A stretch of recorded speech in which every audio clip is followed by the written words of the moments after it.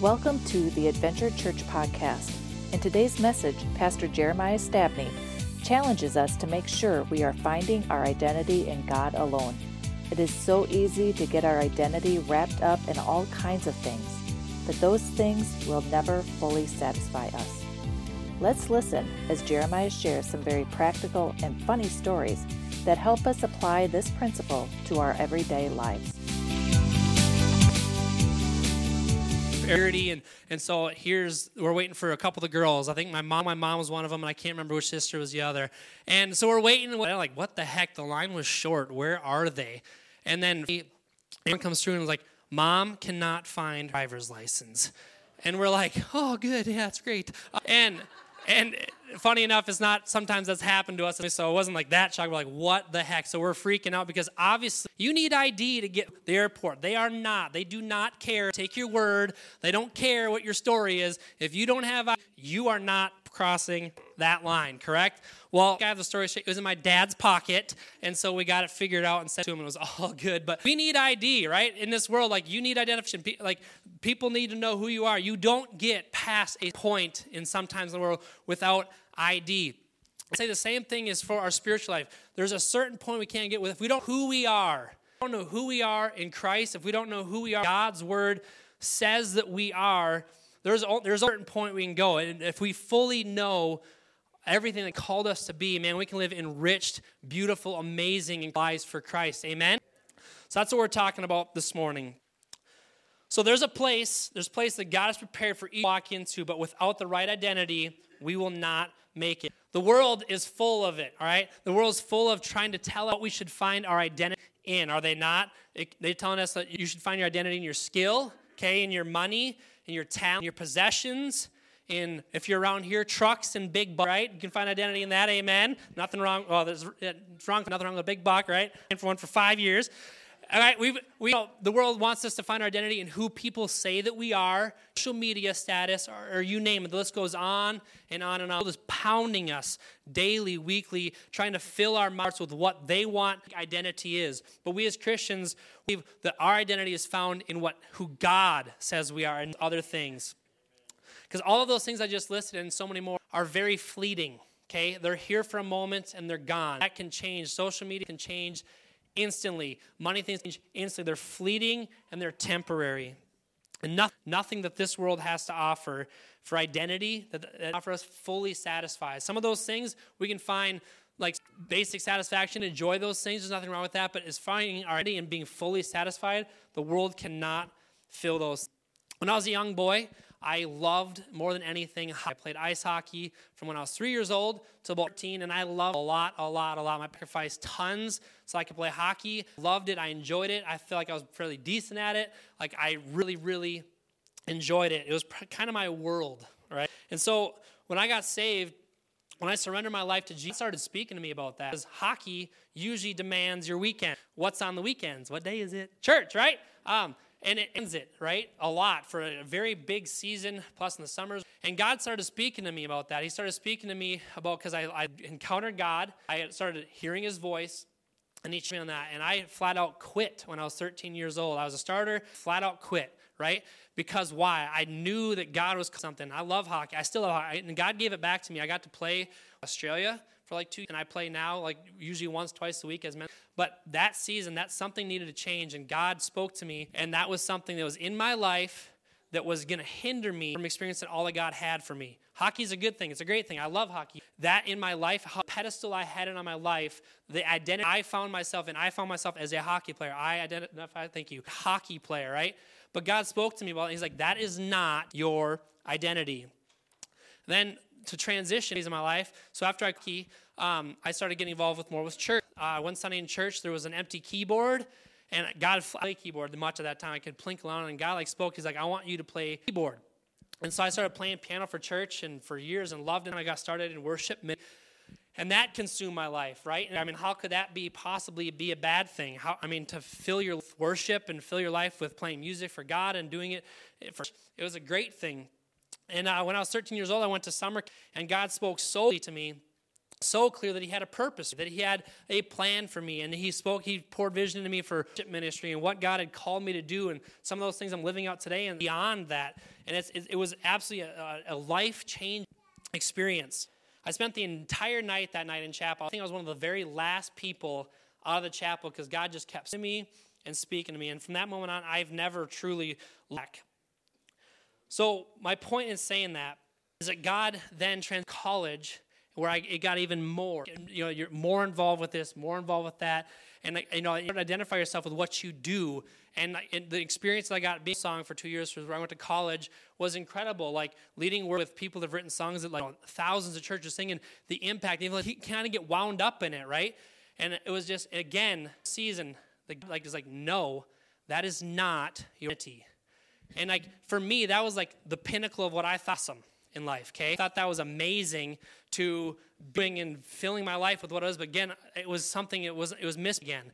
That was not my identity. God did not want me to find my identity in music or worship leading or in those. He was teaching me that God is my identity, right? That he is my identity, and how I relate to those things that I was doing are not my identity. I just thought, isn't that something? Here's someone at a young age that lived his life for God. Still, I didn't necessarily know who my identity was. Because again, our identity is not in what we do. Amen. It's not in what we do. And that can be really, your life. What is in your life that you can maybe identify? Well, this is what I do. This is who I am. Not that what you're doing is wrong. It's just, where's our identity? Where do we get? Who's telling us where our identity should go and be from? And so this is what God showed me. I spent years and years and years seeking out the one, what is God's will? What's his will? What's his will? What's his will? What's his will? And through that, again, misplaced question, got me that God's will, you've heard me say this before probably, is the main objective. He is the main objective. God wants to be an objective, not his will, not what we should be doing. He wants himself. He wants for us that he would be our main objective and what we focus on the most. God desires of your heart, but it still won't satisfy you because only he can satisfy. That's a challenging statement right there. God can give you the desires of your heart. What is the desires of your heart? What are you praying God for? He can give those to you. But if he is not who satisfies, not the main objective, it still will not satisfy you. And that is challenging because I feel, for me personally, I can get wound up. How am I being seen? What am I doing? In so many realms that I'm involved in, that can be a taunting thing. But things are not our identity. So what is our identity? A list of a couple things that our identity is not. Number one is that we are not defined by feelings. Okay, I typed that wrong. I apologize for all you word critics out there. We are not, all right, identified by our feelings. Okay?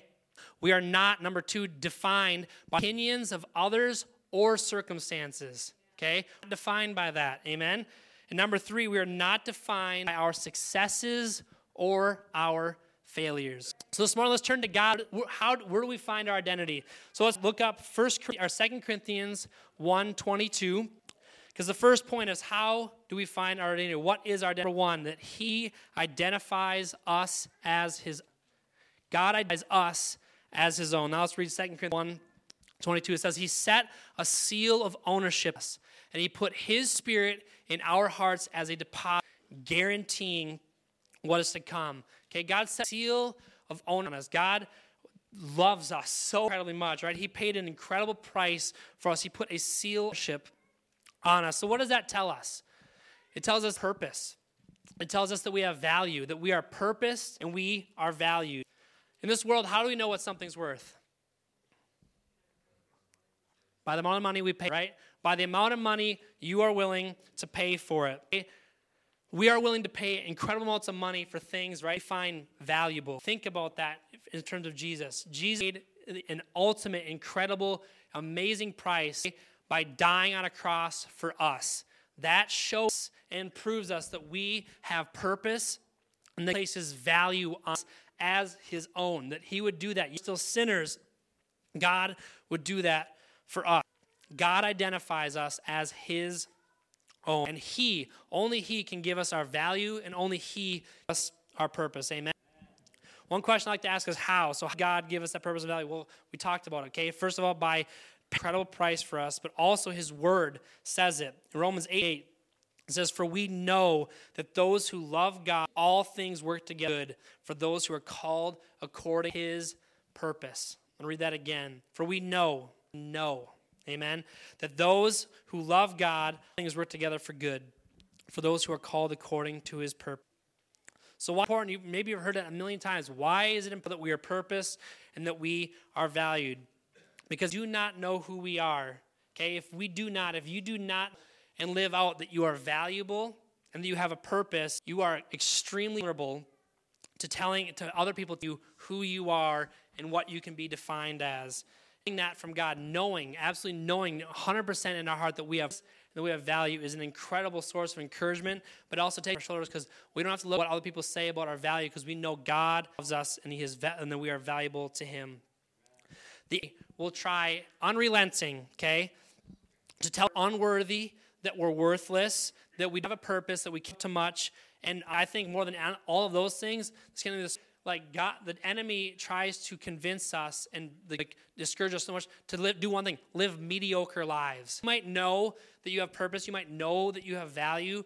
If the enemy can just to live mediocre lives, so just be okay, status quo, and just go with the flow, man, like if we know we have purpose and we know that we have value, if we truly know, whether we've been a Christian 50 years or 10 days, okay, if we know that we have purpose and value, we are compelled. It will compel us to more than mediocre lives and all these other things that we list. Because the Bible says, John 10:10, the enemy comes to steal, kill. That is what he's doing. He is trying to steal your dreams. He's trying to steal passion and your value and to kill it and destroy it. He'll do whatever he can to make sure he steals what God has put in your life. Even if you don't know what God has put in your life. Okay, even if you don't know what that is, man, the enemy is working hard. So we want to know for a fact that God loves us and that he has a plan and purpose for our lives. John 10:28 says, I give them eternal life, and they shall never perish. No one will snatch them out of my hand. That's Jesus speak. So if we know who we are, okay, don't let the devil snatch your hand. Jesus has us, never let go. So our first part of what is our identity in Christ? We're valuable.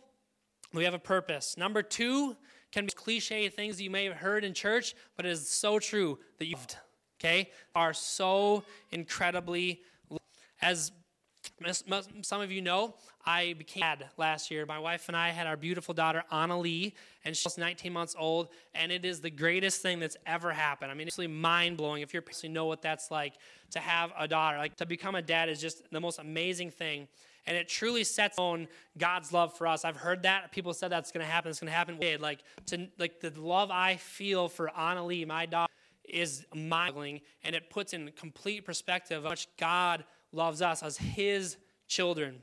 So there's nothing, truly nothing that Anna Lee can do to make me love her any less, okay? And she's screw up when she's older, nothing is going to phase that for me. My love unconditional, it is amazing. But even if she has messes like she does now, she's young, she has like real messes, right? You know what I'm saying, right? Like a couple times I've opened the diaper and like my hair, like my hair doesn't, whatever, okay? For that analogy, I'm going somewhere with that. Can you imagine when she's 18 years old? I hope she does it like she does, Daddy. All right, she won't, but it'd be kind of cool. Daddy, do you love me? Like, do you love me? And of course, the answer is going to be yes. But can you imagine? And I'm like, well, yes, I do. But, and then I go over to the freezer and I have 5 biggest messes when she was 18 months old, right? And be like, look what you did. Like, look at this mess you made, right? That's funny, isn't it? But how many of us seriously get caught thinking that God thinks or is going to do or is doing to us? I love you, but this is what you've done, right? Yeah, not like that. But like, man. But seriously, we can beat it up thinking that God's going to, is leaving what we've done wrong in front of our face and compelling us. God loves us. His love is unconditional. So some of us think that that's what God will do. So what does God's word say about his love? Let's turn to Romans 8, 35 through 39. I know screen if you don't have your Bible with you.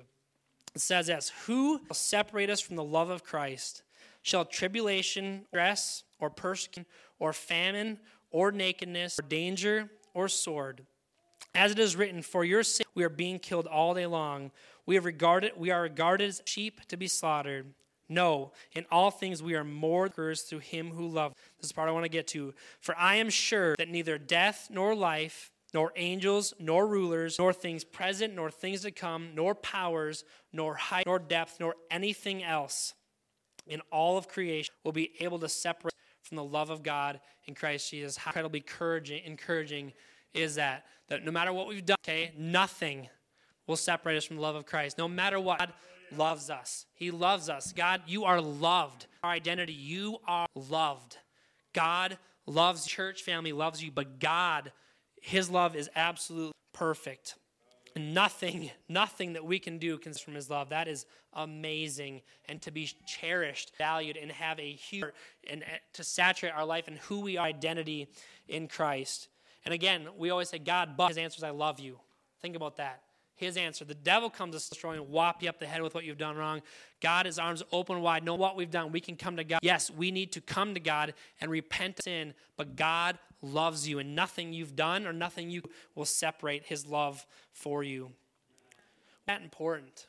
There's that why question again. Because his love is perfect. His love is absolutely perfect. His love is not, I love my wife back. I actually love her, but I hurt her, right? And the shocking is, it might be always a great husband, okay? I'm not... Got a couple laughs. But I'm not always a great husband, and I hurt her, but I love her. But God's love is perfect. Okay, God's love is perfect, shows us, and that's amazing, and nothing that we can do can separate us from love. So how do we know this? Romans 5:8, but God shows his love, and that while we were still sinners, so far from God, while we were sinners, God loves us. So point number 2, how do we find our identity? What's our identity? You are loved. You have purpose and you have value, and that you are loved. And my third and final point is that we are totally forgiven. So you need to hear this morning. You are forgiven. If you ask to forgive you of your sin and confess and repent, which means 180, turn around, go the other way, other direction, we are totally forgiven. That is amazing. Romans 3:20 says, for all have sinned and fall short of the glory of God. All have sinned and fall short of the glory of God. 1 John 1:9 says, if we confess our sins, he is faithful and just to forgive us our sins and to cleanse us all unrighteousness. All have sinned and fallen short of the glory of God, but 1 John 1:9, if we confess our sins, he is faithful and he is just, willing to forgive us all of our sins and purify us all unrighteous. We are forgiven. We can walk in forgiveness, right? Walk in regret, shame, doubt. We can walk forgiveness. Sin is nothing to be messed with. It's not, nothing is an excuse for sin, but man, sin is nothing to be messed with. And I am forever grateful that God can forgive my sin, as that verse. I've experienced that. We've experienced that. If you've never experienced that, God can forgive you. And what a weight off of your shoulders. Our God is an awesome God. He is an incredible God, and he is full of forgiveness. So why is forgiveness important? And what does sin bring us? Romans 6:23 says, for the wage of sin is death, but the free gift of God is eternal life in Christ Jesus. If we receive salvation, we are forgiven. If you've asked for forgiveness, you are forgiven. And again, why is forgiveness so amazing? Romans 8:1 says, therefore, there is now no condemnation for those who are in Christ Jesus, because through Christ Jesus, the Spirit who gives life has set you free from the law of sin and death. I mean, can you imagine being on death row, okay? Being on death row, sentenced to death, and hearing the word before they were to take you, not guilty, free. Like, what an incredible weight that would be. Can you imagine seeing a human experience? Imagine, put yourself in a position to get saying that, okay? Without Jesus, we're without forgiveness, all right? There's no not guilty, go free without God. When it comes to our eternity, when we die, there is no let him go free. He's without Jesus, without accept Jesus has done, without accepting his forgiveness. And it's not just praying a prayer. I mean, it's a journey, adventure with God. It is an everyday seeking thing. Man, when you truly encounter God and you ask for, you are forgiven. So our identity, who we identify with, ultimately determines our identity. Amen. Who we identify, your identity, what you take on identity. You can take on these 3 things, and there's many more of who we are in Christ. There's 144 verses on who we are in Christ. This is just 3, but who we identify with will ultimately determine our identity, where we spend it. So what's our recap? So number 1, of course, you have purpose, you have value. Number 2, are love. And number 3, you are forgiven. Back if you can come and play keyboard, please. So some of us this morning, I believe, need a unity, okay? Maybe you're like me at the beginning when I share like great things and you're serving God, but like you're not finding your true like Saturn identity in place. We want to pray for that this morning. Maybe you need freedom from the things that have been spoken over your life. Maybe you've been spoken hurtful. I mean, I know we probably all have hurtful things that have held you back, maybe mentally, physically, or just flat out held you back from what's been spoken over your life. God wants to replace that with that you are loved, that you have purpose, that you are forgiven, that you have great things in store not because of us, but because of God, because He's amazing. He's purpose for us to live amazing lives for Jesus. This church we're on, literally, I mean, our name is Adventure Church, and you're going to hear that a million times. Truly was named because it's going to be an adventure. And life is an adventure, okay? And it's supposed to be an amazing one. And living a purposed life, knowing who we are, determine what that adventure is like in our lives. And this morning, I believe God wants to do stuff. Some of us maybe need to confess sin. Maybe you've never confessed sin. Maybe you've never given your life to Jesus. Maybe you've never even knew there was an even opportunity to be able to ask God, please forgive me for things that I've done when I regarded you as my Savior. I've walked away. I've done this, and asking God, Lord, please help me have a fresh start, knowing you, serving you, receiving your identity. And God is willing, as that verse says, and He is able to do that this morning. So the question is today, how do we get this new identity? And I believe the word is surrender, okay? Surrender. I'm going to tell you, it's not my own story, but it's a story I heard. It's super powerful. It's a story, okay? He lives in a beautiful house. It's a 2-story, 10-bedroom house, okay? There's 5 rooms upstairs. There's 5 rooms downstairs. It was a very beautiful house, and he was extremely proud of it. He loved his house. He cherished his house. And one day, there was a gentle knock at the front door. Door, who is it? Jesus. It's Jesus standing there. Yes, Lord, come in, please. Would you come in, please? I have an incredible, beautiful room for you upstairs. It's the biggest house. It's this room in the house. Please come and stay with me. Jesus, being a gentleman, he said, "Thank you." And he came in and found his way to the man showed him the way to his room, and that's awesome. Next morning, though, there was a terrible, incredible, forceful knock at the front door. The man goes and he opens the door. The devil, okay? Kick the door in all day, beat him up mentally, physically. You just tormented him all entire day. Somehow, by the end of the day, the man got the devil out of the house, and he remembered, wait a second, Jesus is up. Why did he not come help me? He said, my son, of the 10 rooms in the house, you occupy. And the man realized what Jesus was saying. He's like, all right, look, I get it. C50, you can have the whole entire upstairs, entire downstairs. Okay? The next morning, you know where this is going. Terrible knock at the door. The man's like, it's probably the devil again. Or is it a neighbor? And so he goes and he just peeks. Sure enough, it's the devil. He gets in, just jacks with them all, torments him, tempts him, beats him up. Okay? Somehow exhausted. He almost gave up. Somehow he got the devil out again that night. He remembered, Jesus is upstairs. How did he not come and help me? Okay? And Jesus said, wait a minute. My son, why don't you give me all 10 rooms? Okay, you and me staying with you, you stay with me. So knelt down, took out the key of his pocket and said, I surrender my key to you. The whole entire house, now I stay with you. Next morning, there was an incredibly terrible knock at the door again. Okay, the man jumped up, and he knew who it was. He knew what could happen. Okay, and all of a sudden, he heard footsteps going to the front door. And heard, oh, that's right. I surrendered the keys of the house. Jesus now has to answer the front door. So Jesus, right? Our King of Kings and Lord of Lords, right? Marks the door and swings it wide open. Almost hits him. Okay. The young man watching, he jumped behind Jesus' shoulder to see what's about to happen. Who was outside? The devil, of course. And when the devil saw Jesus standing at the front door, the devil bowed down. Excuse me, please. I knocked on the wrong door. How of an analogy is that, okay? How do we get new identity? Surrender. Surrender everything. Story is funny, but extremely true of our own lives too. Right? We think we're giving God so much by giving him a play life. Maybe at 10, 50%, maybe 75%. But Jesus wants to surrender. He wants us to surrender all of our lives, to give Jesus the key lives, because we are valuable and we are loved and we are forgiven. What I want us to do this morning, we have many, and I want us to just focus on God for a few minutes and allow God to speak to us. So if you're in the prayer team, I don't know if there's a rotation, but if you can just come up, if you want to pray for people, whether our board or if you've been on a prayer team before, what I want us to do is make a lineup, and worship's going to come up too, please. And what I want us to do is respond. The first thing I want us to respond for is, number one, if you've never received Jesus, if you've never given him top in your life, if you've never surrendered your life to Jesus and experienced his forgiveness, I'm going to ask you to come up and get prayed for by our prayer team. And come on, if you've prayed on the prayer team, come on up before. We'll just fill it with people, please. If you've never experienced that, I ask you to come up and ask one of these amazing prayer warriors to pray. They will lead prayer that will get you started of surrendering your life to Jesus.